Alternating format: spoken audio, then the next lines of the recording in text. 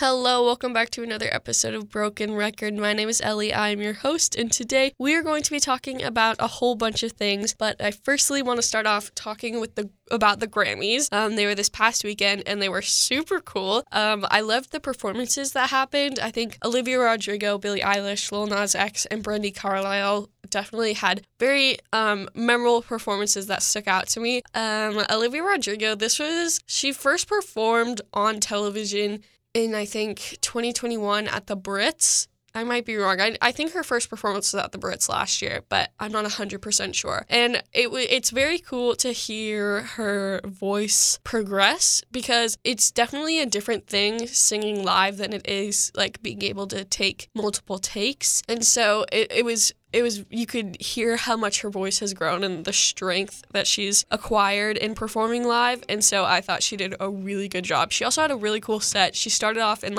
she sang Driver's License. She started off in a car and then she got out of the car and then she just was like in a street. It was really cool. Everyone had really cool sets. Lil Nas X's set was really cool. He had it was like a statue of his head, but like 50 feet tall. I don't know. It's kind of, I don't know how to explain it well, but it was really cool. All I could think about during like these performances was like how quickly they had to like change the sets and how hard that must be because everyone kind of had like elaborate sets that like probably wouldn't be easy to change in like a commercial break or something. So yeah. Brandi Carlile was a super good performance. She was introduced by Joni Mitchell, which is super cool because Joni Mitchell hasn't done like a public appearance in a while. And she was really great. She sang a song at the piano. I forget what it's called and I feel really bad, but she was great.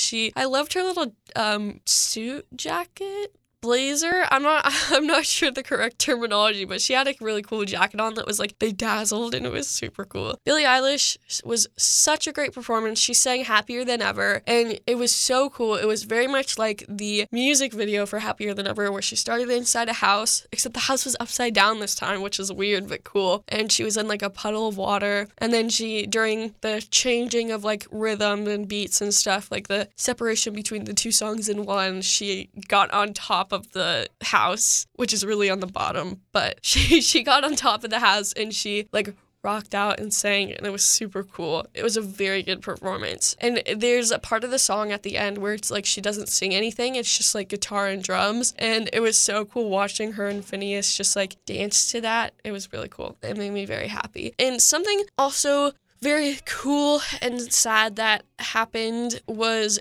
Billie wore a t-shirt with Taylor Hawkins' face on it, and Taylor Hawkins is the drummer for the Foo Fighters, and he unfortunately passed away this past week. I believe it might have been 2 weeks ago, but she decided to wear a t-shirt with his face on it to kind of honor him, and like she dedicated her performance to him, and I thought that was really cool because they had a section of the Grammys where they like honored everyone in the music industry who had passed away, and I thought it was really cool that like Billie took like that extra step to honor Taylor, which is cool. I actually saw Taylor and Foo Fighters perform a while ago, I think in October maybe, but yeah, they were super good and I was very impressed by them.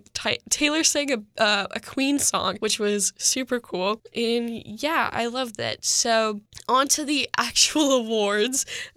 Taylor Hawkins and Foo Fighters both all won a couple Grammys. I think they won 3. I'm not 100% sure. But anyway, other than that, ABBA got their first nomination ever for a Grammy for Record of the Year for I Still Have Faith in You, which is super awesome. I feel like ABBA would have had more Grammy nominations, but it's okay. At least they have this one. And yeah, Olivia Rodrigo she had 7 nominations and she won 3 categories. She won Best New Artist, Best Solo Performance for Driver's License, and Best Pop Vocal Album for Sour. And so I feel like those are all very well deserved. She's an amazing artist. She's very talented. Billie Eilish didn't win anything this year, which I think is so random because she like the past 2 years, she's been like notorious for like winning all the Grammys. Well, not all the Grammys, but like winning majority of her nominations. And so I thought it was very interesting to see that she didn't win any of hers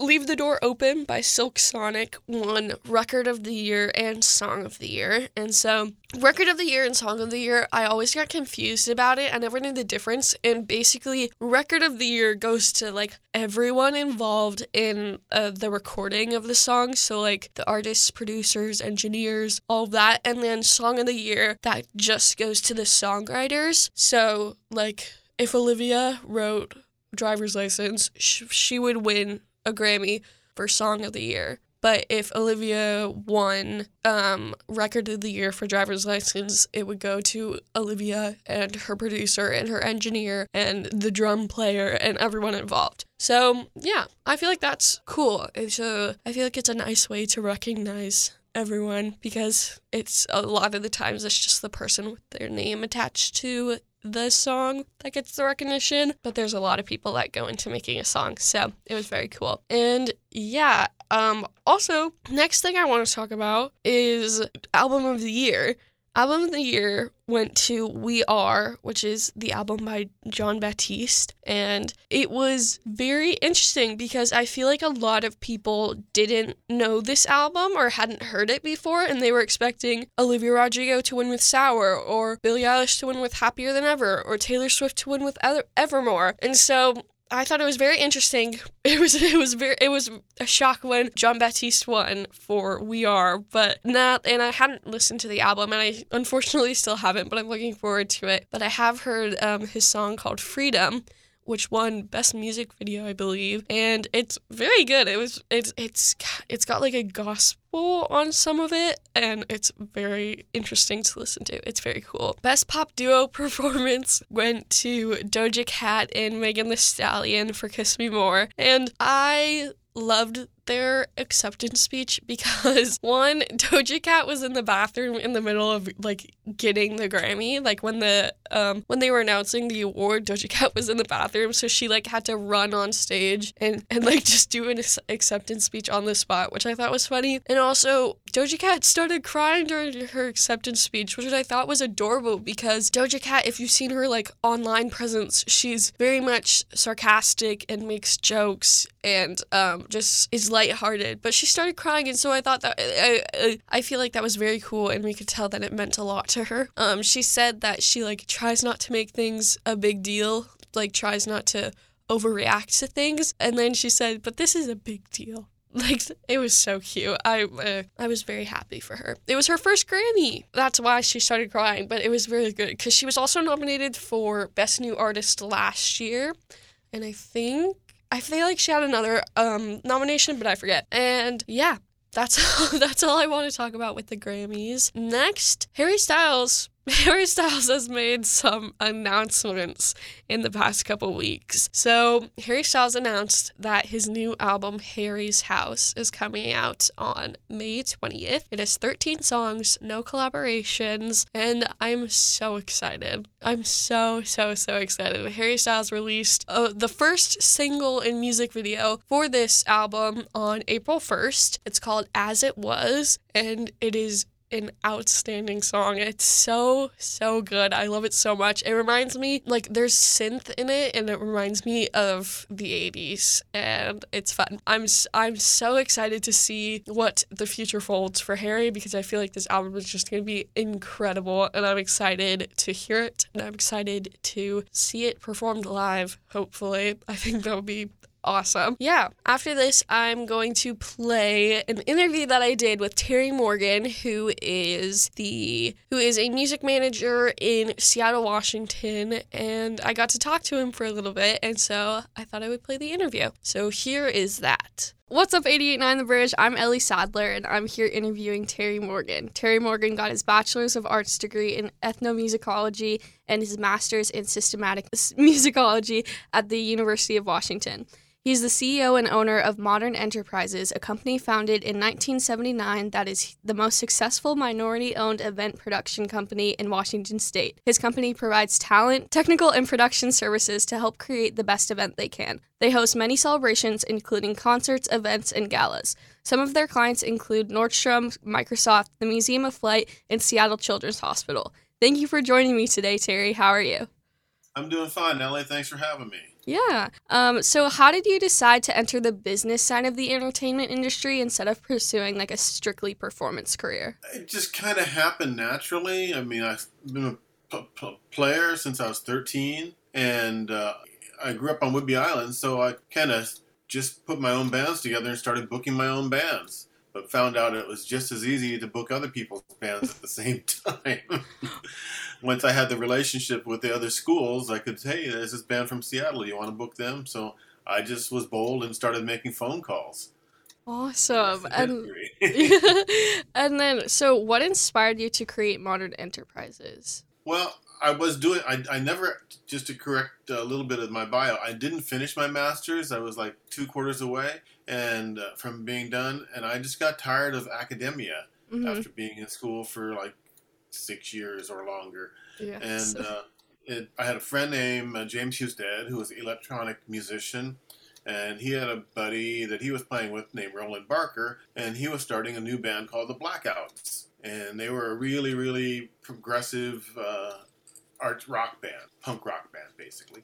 Um, and I liked them, and so I started managing them, and it kind of just drew me away from academia into the punk rock world. And we ended up joining up partnerships with three other guys, Mike Vraney, Jim Lightfoot, and Carlos Gandiuzzi. And we formed Modern Productions at the time and took over the Showbox Theater. At the time, it was a bingo parlor called the Talmud Torah, and we would go in there on the weekends and put on punk shows. So the first band we did was a group called Magazine, which featured Howard Devoto from the Buzzcocks, and the Blackouts were the opening act. And from there, we just started booking more punk bands from the Northwest, everything from the West Coast, from everything from the Dead Kennedys to who else?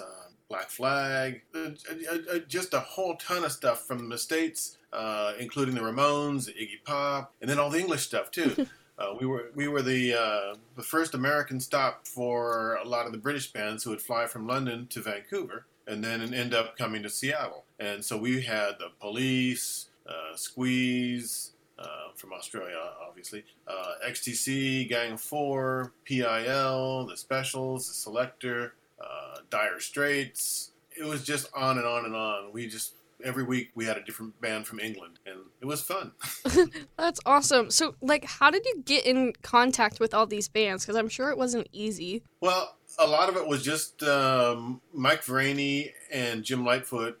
Jim owned a shop downtown on Second and Pike, basically, called Time Travelers, and it was a comic book shop that sold punk rock records. And so through those record companies, we developed relationship with the record companies and then with the bands. And so we would call the bands directly, say, "Hey, you want to come to Seattle?" And say, "Sure, we love to come up there." So That's just awesome. was it was totally a do-it-yourself kind of business at the time. Yeah. And so, do you have any like events or concerts or anything that have like stuck out to you the most that like you're the most proud of or anything? Well, the first time when the Police played the Showbox was pretty special For because sure. the Specials were the opening act, a great ska band from England, and the whole thing was really kind of crazy because it's nobody really believed that this alternative music was going to be anything, so we couldn't get any press. We barely got any airplay. I think KISW was the only station that was playing the Police for us, but everybody else was like, music, yeah, who likes that?" And so when the Police came, we kind of made history. People like, okay, this music is here. This is going to be big. It's growing. And then the next time we brought him into town, we put him at the Paramount. So it jumped that fast, and XTC was the opening act on that. So that was a really special show. I mean, there's been so many great ones. James Brown in the Showbox was pretty amazing.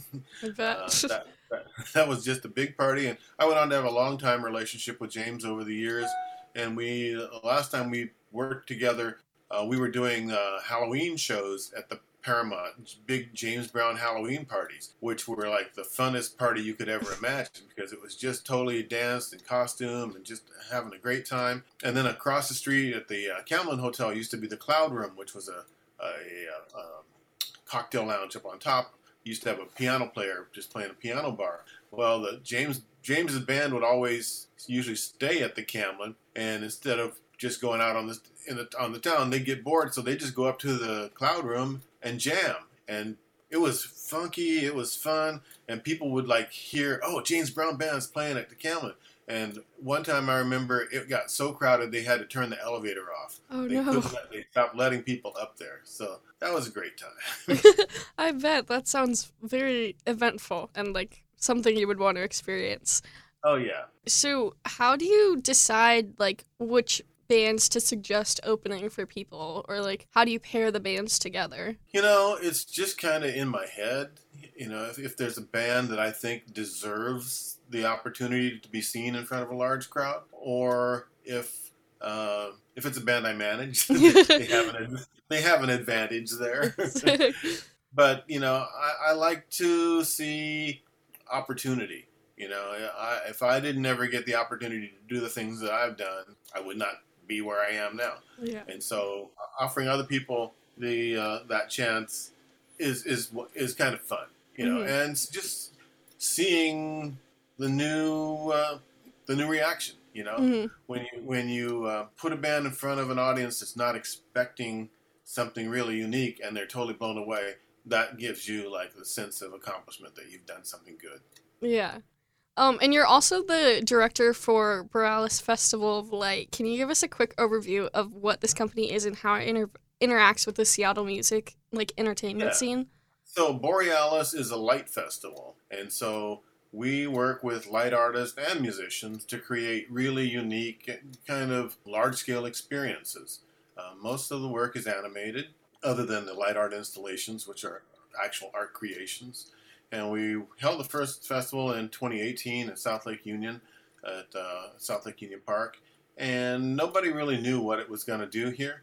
And I had an idea that it was going to be big because my partners are based in Budapest, Hungary, and they're involved in light festivals all over the world. So we knew that we had the right combination. But when we kicked things off, we had no idea that we'd do 120,000 people our first year. That's and impressive. Everybody was kind of just shocked and surprised, but overwhelmed, but that it turned out so great, and the quality of the work was so good. Mm-hmm. So we continue on doing things in the digital world. 2 years ago, I did the New Year's for the Needle, not this year, but the past year. Yeah. And that kind of set records as far as viewership for King TV. For New Year's, and what everyone was shocked about was the afterlife. The video online has over 1.1 million views, and it jumped off into the rest of the social media like wildfire. And within a week, it had 1.1 billion digital impressions, which is pretty cool. That's super cool. And so I just have one more question for you. And I know you mentioned earlier that you didn't really like you grew tired of the academic scene, but do you think it in any way like benefited you in leading companies like Borealis and Modern Enterprises? Oh yeah. I mean, I feel very fortunate to have the education that I have. And I mean, going back to high school, I had what I think was very, very superior teachers. Mm-hmm. My physics teacher, his name was Tom Graff. His grandfather they were German, but he was Graff of Graff Zeppelins. I don't know if you know anything about Zeppelins, but Zeppelins were big inflatable flying machines, and so he would talk about the Zeppelin industry, and I was like, whoa, this is really, really cool. But he was totally into being an environmentalist and conservationist. So that kind of gave me inspiration. Plus my music instructors, Ed Bridges and Vernon Greenstreet, were really world-class musicians on their own. And what they passed along to me and others was, pretty amazing. College was great because I just studied what I wanted to study and I kind of absorbed all the cultures possible. Like you say, I did my work in ethnomusicology and history of jazz, so I just became a sponge for information. And also, that's where I kind of started in my visual work. I studied video art with Bill Ritchie, and we used to do abstract electronic art for television, which is all way before MTV. So if I never got that exposure from school, I would have never developed a project like Borealis. Awesome. Yeah, thank you so much for coming on here today and talking to us. This was super cool, super informational, and I'm very glad we got to talk. Yeah, and check out our website, the Mm-hmm. Borealis Festival of Light site. You'll see a lot of the work that we presented in 2018.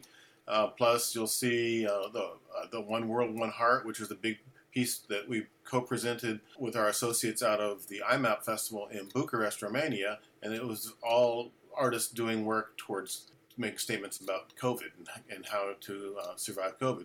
And this last week, we unveiled a new piece called Enlightenment. It's Artists United for Peace, which we debuted at the Seattle Art Museum, the Asian Art Museum. And it actually surprised us all we started out with 30 cities around the world that were going to show the piece, and now it's up over 65 cities have been involved, and more get involved all the time. So we'll be posting on Facebook where we're going to show it again, but until this war is over, we're going to stay visible. That's awesome. Thank you so much. Oh, yeah.